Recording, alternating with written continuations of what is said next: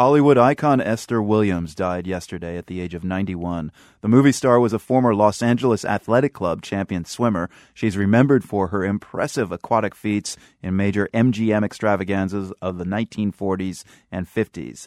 The world's Adeline Sear has this appreciation. Esther Williams' most famous films were marvels of technicolor escapism, known as Aqua-Musicals. They featured sophisticated, synchronized swimming scenes, some may say grand or over the top.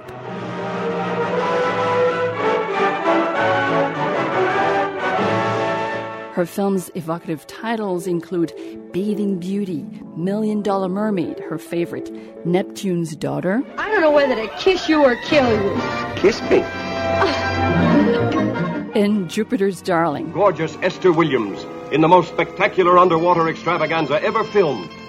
The girl with the heavenly body who can even make a statue come to life. Williams acted entire scenes underwater, always dove in with properly extended toes, always rose from the water with a perfect smile. Williams was a quintessential California girl, but her movies popularized top-notch synchronized swimming around the world, and her influence is still felt today.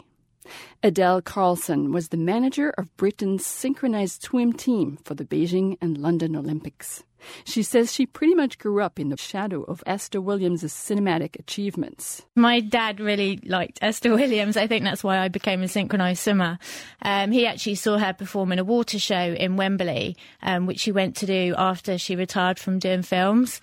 And he liked all the MGM musicals, and so I grew up watching them. In competition, Carlson's synchronized swimmers don't take the kinds of risks that Williams embraced in her career. Williams performed arduous acrobatic tricks, diving from a towering platform wearing a golden crown, for example, or jumping from a swinging trapeze high above water, always gracefully.